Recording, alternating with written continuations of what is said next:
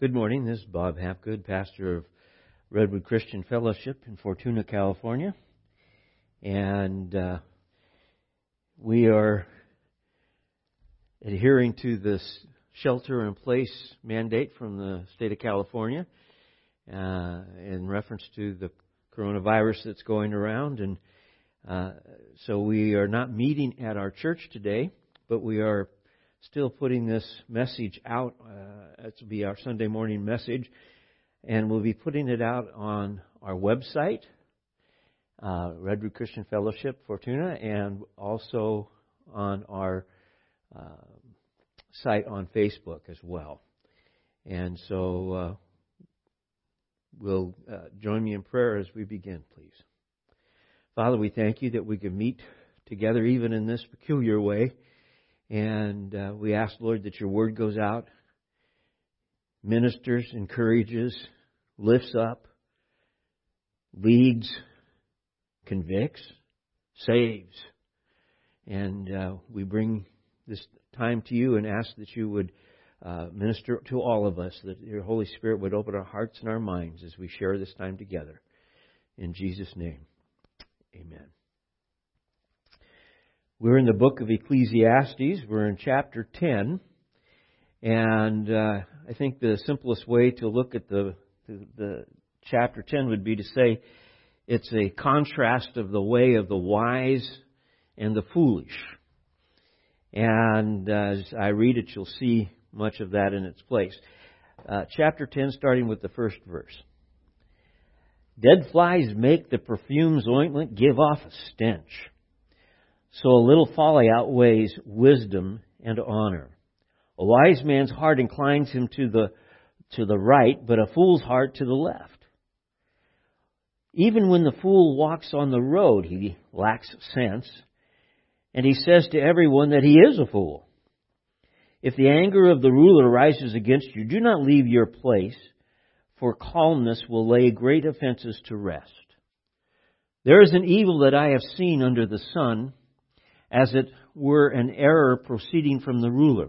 Folly is set in many high places, and the rich sit in a low place. I have seen slaves on horses and princes walking on the ground like slaves. He who digs a pit will fall into it, and a serpent will bite him who breaks through a wall. He who quarries stone is hurt by them, and he who splits logs is endangered by them. If the iron is blunt, one does not sharpen the edge. He must use more strength, but wisdom helps one to succeed. If the serpent bites before it is charmed, there's no advantage to the charmer. The words of a wise man's mouth win him favor, but the lips of a fool consume him. The beginning of the words of his mouth is foolishness, and the end of his talk is evil madness. A fool multiplies words, though no man knows what is to be, and who can tell him what will be after him. The toil of a fool wearies him, for he does not know the way to the city. Woe to you, O land, when your king is a child and your princes feast in the morning. Happy or blessed are you, O land, when your king is the son of nobility and your princes feast at the proper time for strength and not for drunkenness. Though through sloth the roof sinks in, and through indolence the house leaks.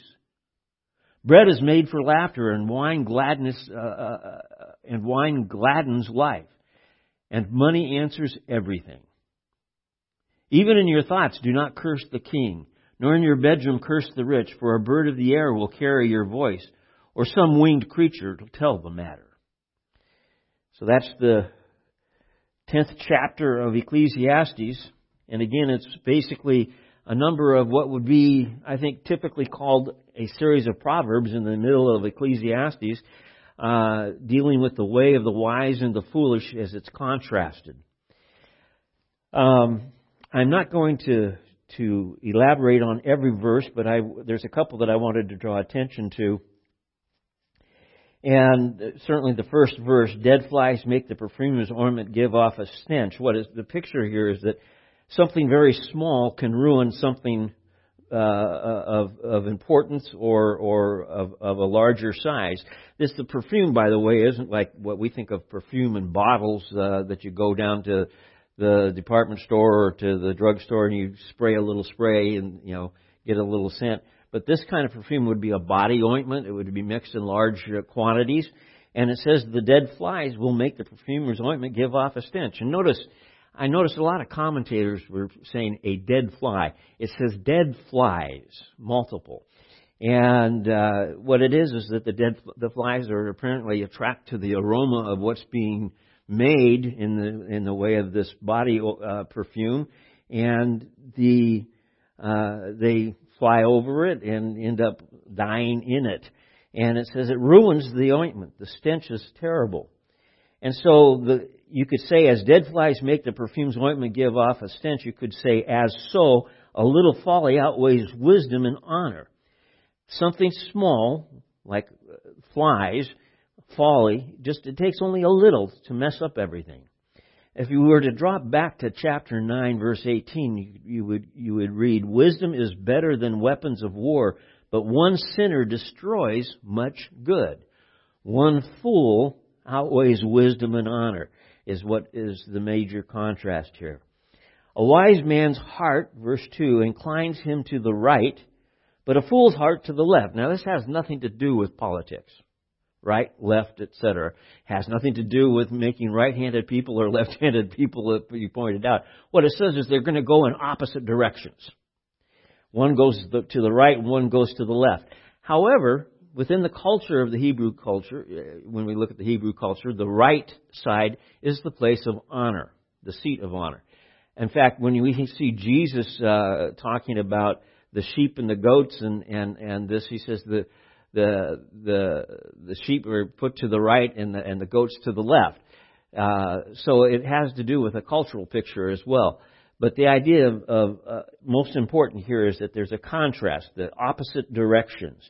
So we say here that a wise man's heart inclines him to the right, and in an opposite way, the fool's heart to the left. And when the fool walks on the road, he lacks sense, and he says to everyone that he is a fool. And so this picture of a fool is that he stands out. He can be seen, he's known, he's obvious. Verse 10 of chapter 10, it says, if the iron is blunt and one does not sharpen the edge, he must use more strength.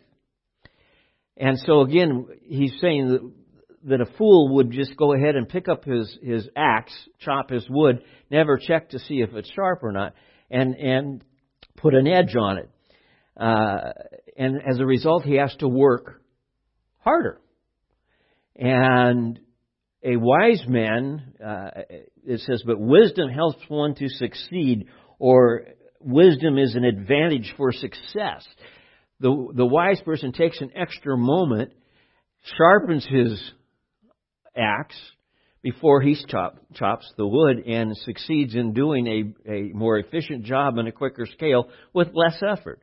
And this, I recognize this, because working in a wood shop, which I've done for years, if you take the time to make sure that the tools you're using are sharp, everything goes so much smoother. And so I put in my notes here, a blunt tool versus a sharp tool goes down to being in a hurry versus taking a little bit of time at first and ultimately getting the job done more efficiently, faster in the long run. And so that's what we're basically saying is again, this idea of a contrast.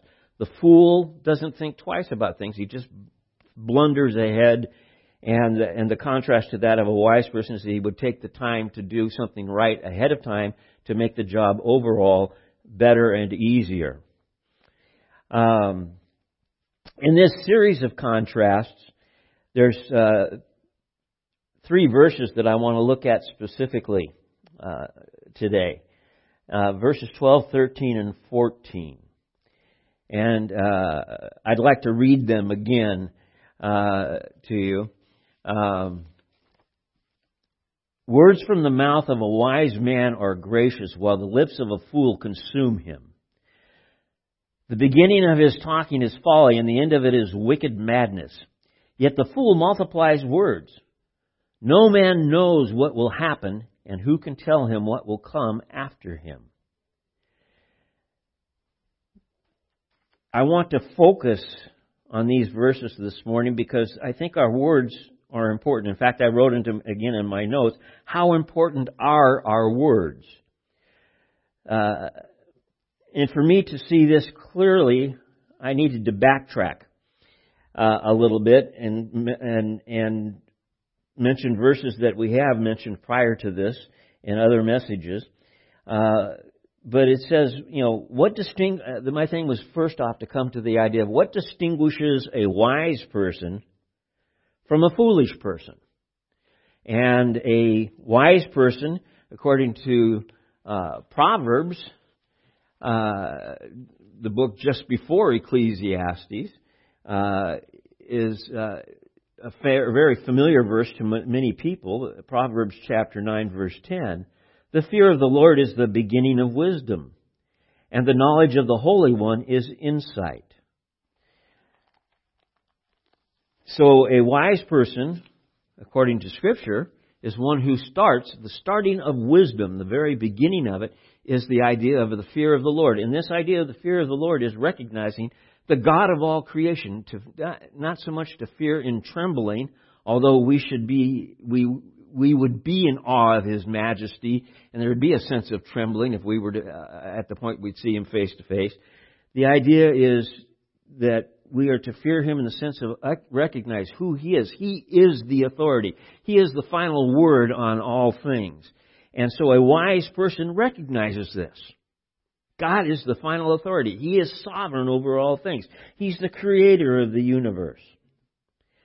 A foolish person is also defined in Scripture, going one book further back, is Psalm 51, verse 1, says, "Have mercy on me, O God, according to your steadfast mercy, according to the abundant mercy, blot out my transgressions." And I realize I just read the wrong verse. 53:1, "The fool says in his heart, there is no God. They are corrupt, doing abominable iniquity. There is none who does good." So again, the fool says in his heart, there is no God. So there's no fear of God in the fool. It's important you grasp this because this would be where Solomon would be coming from as he's using the word fool and folly and foolishness. And as he's using wisdom, he's looking at the man that wisdom begins with the fear of God. So as we look at that, how important are our words? This is my focus this morning. And what I would like to share with you is, again, starting with the verses 12, 13, and 14. The first verse says that, again, the words from the mouth of a wise man are gracious, while his lips of a fool consume him. And some look at that idea of the lips of a fool consume him as the idea of that it eats him up. I even heard the expression of it would be a word that you would use of a cannibal eating himself, which would be as foolish as they could get. But I really believe that the word consume here is to mean to obsess him. He is obsessed with his words. So we can look at that and say, his lips consume him. He can't, he has to talk. He has to speak. Whether he knows anything about what's being said, he's going to add his 2 cents worth no matter what. It consumes him. He needs to speak out. And verse 13 says his sayings run the gamut from folly to wicked madness. One commentator put it, everything produces after its kind. That is a product of creation. And so it is with a fool. A foolish man produces foolish talk. The more he speaks, he goes from folly, which is basic foolishness, to wicked madness, which is obsessive foolishness. It's not merely that his words are empty. If they were really empty, they would do little harm. Instead, they are full of deadly poison. That's what James in chapter 3 talks about. It says the word in chapter 3:8 that the words of a person can have poison in them. They can have venomous intent towards someone. And then it says he multiplies his words. So I put here, and again in my notes, the more words spoken and written tends to cause him to speak even more. And it is interesting. We're in a time of culture where through our technology, we have more words spoken, written, texted, put on our phones, put on our computers, thanks to technology, and yet it has not made men any more wise. We still have this great division that wise men seek after the face of God. They fear the Lord. And it is the Lord, the God of Scripture, and as reflected through Jesus Christ, who came to reveal the Father. And so we understand that it's a narrow group of people that are considered wise. And in spite of all the technology and all of the words, the world tends to follow after folly rather than after wisdom. Jesus had some things to say about our words, and it's important to look at that. In the book of Matthew, chapter 12, Jesus had healed a man, and the leaders of the Jewish people came and basically came against him, if you will. And in chapter 12, verse 33, Jesus said to them, "Either make the tree good and its fruit good, or make a tree bad and its fruit bad, for the tree is known by its fruit. You brood of vipers." He's speaking to the Pharisees, the scribes, the teachers of the Jewish people. "How can you speak good when you are evil? For out of the abundance of the heart the mouth speaks." And you got to understand, they were challenging Jesus' right to heal, and even calling him demonic in some cases. And so he says, "For out of the abundance of the heart the mouth speaks. The good person out of his good treasure brings forth good, and the evil person out of his evil treasure brings forth evil." And then this important couple of verses. "I tell you, on the day of judgment, people will give account for every careless word they speak. For by your words you will be justified, and by your words you will be condemned." So we come back to this picture. How important are your words? Jesus says they're very important. Your words will either justify you or condemn you, in the sense of whether you were a person of faith seeking after the face of God, or whether you were sickly, a typical person in the world, and using Solomon's picture in Ecclesiastes, living in the world under the sun, S-U-N, under the sun. Ephesians chapter 4 gives us some direction as to how we are to treat each other and how we are to use words. Look at Ephesians chapter 4 if you have your Bibles, verse 29. Ephesians 4:29. "Let no corrupting talk come out of your mouths, but only such as is good for building up, as fits the occasion, that it may give grace to those who hear. And do not grieve the Holy Spirit of God, by whom you were sealed for the day of redemption. Let all bitterness and wrath and anger and clamor and slander be put away from you, along with all malice. Be kind to one another, tender-hearted, forgiving one another, as God in Christ forgave you."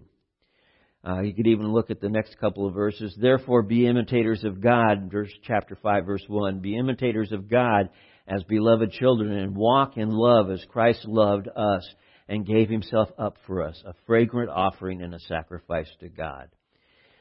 So the words, Paul is telling the Ephesians, make sure that your words are words that build up and lift up. Don't let corrupting words come out of your mouth. Don't let condemning words come out of your mouth. But words of thanksgiving that are tender-hearted, forgiving one another as God has forgiven us in Christ Jesus. And so words for building up is the thing I wanted to focus on. How important are your words? Well, Paul says our words are to be used to build up each other. How often can you think in terms of, by the way, that's not just face-to-face. That is also when you're talking about someone when they're not present. In other words, when do you have the habit of speaking of people in a positive, building them up sort of way? Or when someone's not present that has offended you maybe in some way and you haven't got it settled yet? Or maybe just someone that you don't particularly care for and you say, oh yeah, that person, is, and you say something unkind. Quite candidly, that puts you in the foolish category. We are to speak words of encouragement, and that is even when we're not face to face with the people that we're speaking of or speaking about. And also words of encouragement in general. In our times that we're speaking today, where politicians and politics are at such odds with each other, it's very easy to find people speaking ill of various people, whether they're Republicans or Democrats and this type of thing, and looking at the other political group as ignorant or foolish. And in some cases, I've heard some people that take extreme positions where if you hold one particular political position, you might not even be saved. And so we look at these types of things and realize that that's not a Christian position. The Christian position is to speak of words of encouragement, lifting up, and when we can't, if you can't say something nice, don't say anything at all. My grandmother repeated that I don't know how many times to me growing up, and I still think it's true today. We want to speak words that justify, build up, encourage, walking in love and being imitators of God. Paul's thought on what really speaks in reference to what is wise. Again, remembering that a fool doesn't desire to know God. A wise man fears God. In 1 Corinthians chapter 1 speaks about wisdom. So 1 Corinthians chapter 1, and we'll be looking at the 18th verse.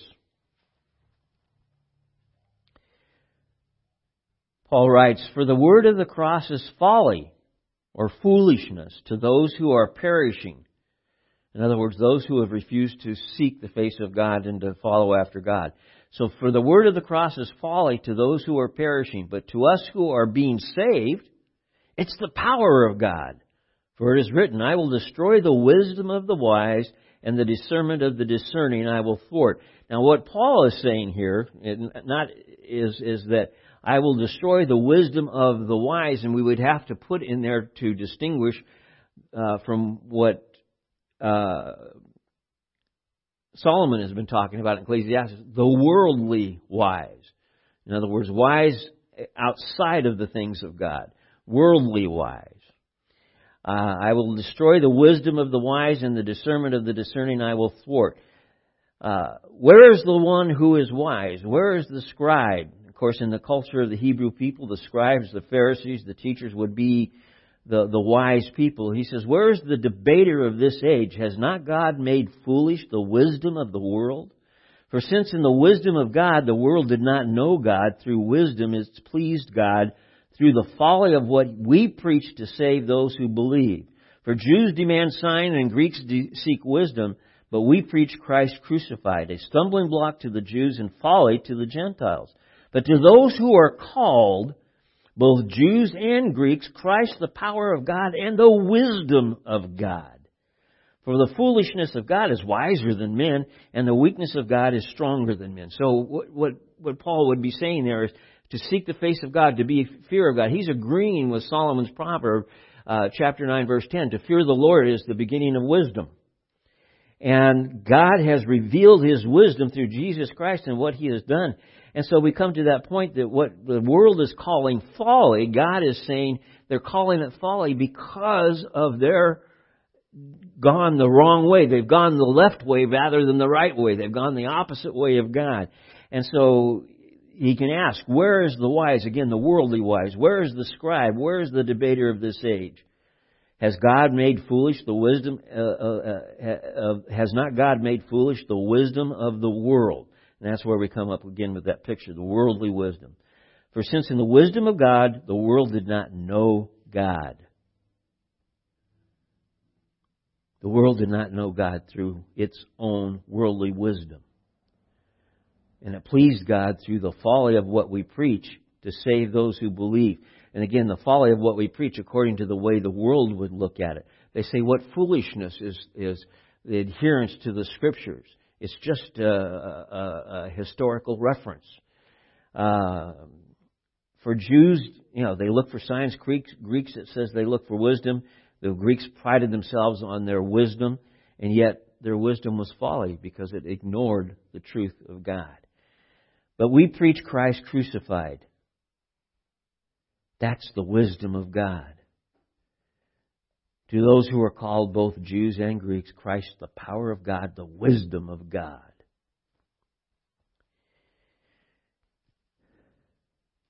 Paul's thoughts are clear here. God has revealed Himself through Jesus Christ. He has brought salvation to us through Jesus Christ, as that is what we preach, the gospel of Jesus Christ, the death, burial, and resurrection of Jesus Christ. We are preaching, teaching the wisdom of God. The world will call it foolishness, but it is the wisdom of God, and as a result, it is what is true wisdom. Wisdom that begins with fearing the Lord. And so my question was, how do I become wise? Well, again, if Proverbs 9:10 is true, that to fear the Lord is the beginning of wisdom,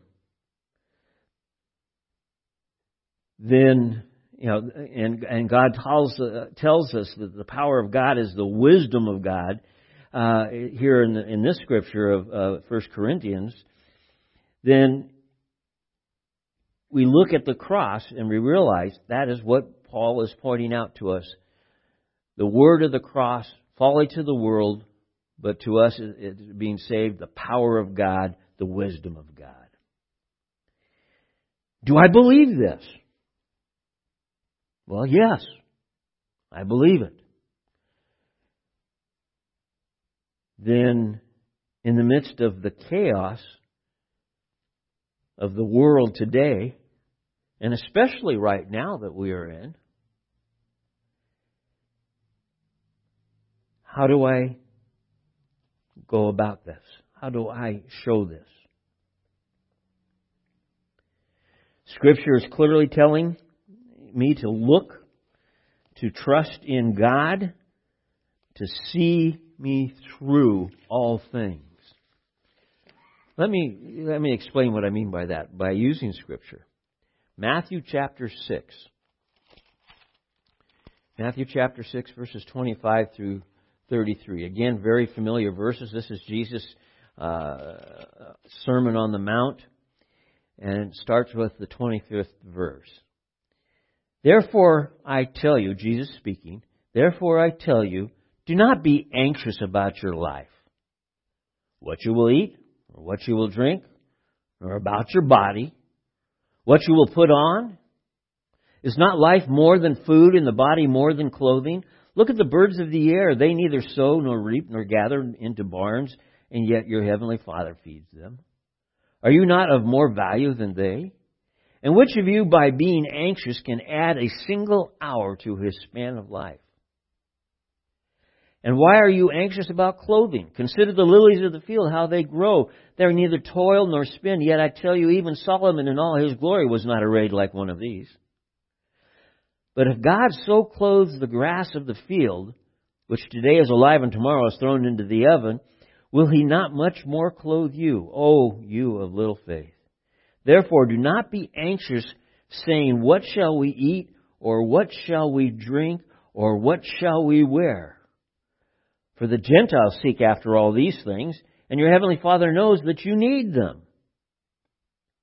But seek first the kingdom of God and His righteousness, and all these things will be added to you. Seek first the kingdom of God. We're called again not to be anxious. And it takes me back to what I've already shared from Ephesians chapter 4, speaking words of encouragement to other people. We're not to be anxious. We're not to be afraid. We're to say, my God is sovereign. He is in control. No matter what is going on in the world around me, I can rest with the confidence that the God of all creation will provide my every need according to His purpose. And so, in wisdom, I rest in that truth. In wisdom, a wise person is going to say, seek ye first the kingdom of God and His righteousness. His righteousness is revealed through Jesus Christ. So we are saying, seek ye first the kingdom of God and His salvation, His coming to earth and in the flesh, His tabernacling or dwelling amongst us, His walk with us, His growing in us, growing in this world, His sinless life, His teachings, and His death, burial, and resurrection that brings us salvation. These are the things we're to focus on. This is what a wise person truly does. That's the beginning of the fear of the Lord. Resting in His promise, resting in His truth, resting in His plans. And adding to it with this idea, don't be anxious. God's sovereign. He will provide for you according to His purposes.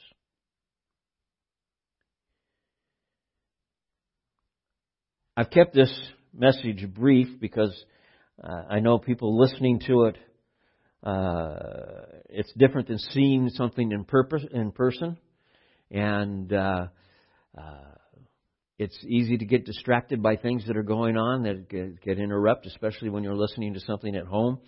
So what I would like to do is to close in prayer and encourage you. Share this, tell other people about this, but I know other churches as well are doing the same thing we're doing. And so be aware that there are, through other churches, you can be listening to the same to messages in place of worship services at the churches. And so I'd ask that as we close together, if you would join me in prayer, please. Lord, thank you. Thank you for your grace. The grace that includes the forgiveness of sin and the reality that we can rest in you in all things. The promise that all things work together for good for those who rest in Christ Jesus. Your promise of eternal life. The picture in Romans chapter 8. We are joint heirs with Jesus. The fact that through Jesus Christ and our salvation, if we believe in our heart and confess with our mouth that Jesus is the Christ, the Son of the God, that we can rest with absolute confidence that Romans 8:1 applies to us, and that it is a fact. There is no condemnation for those who are in Christ Jesus. Your words, Lord.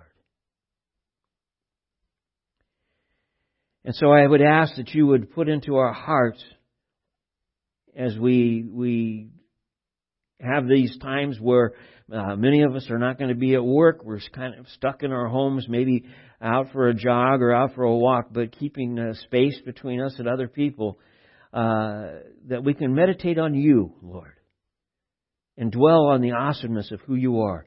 I think of Psalm 19 verse 14. Let the words of my mouth and the meditations of my heart be acceptable in your sight, O Lord, my rock and my redeemer. We come to you and ask, Lord, that as we draw close to you, you would reveal yourself to us in your word. Encourage, strengthen, and give us the desire to want to meditate on your word and to take advantage of these times where other things we're unable to do other things that we regularly do. Maybe to take the opportunity to use some of that time to study your word and to meditate on your word.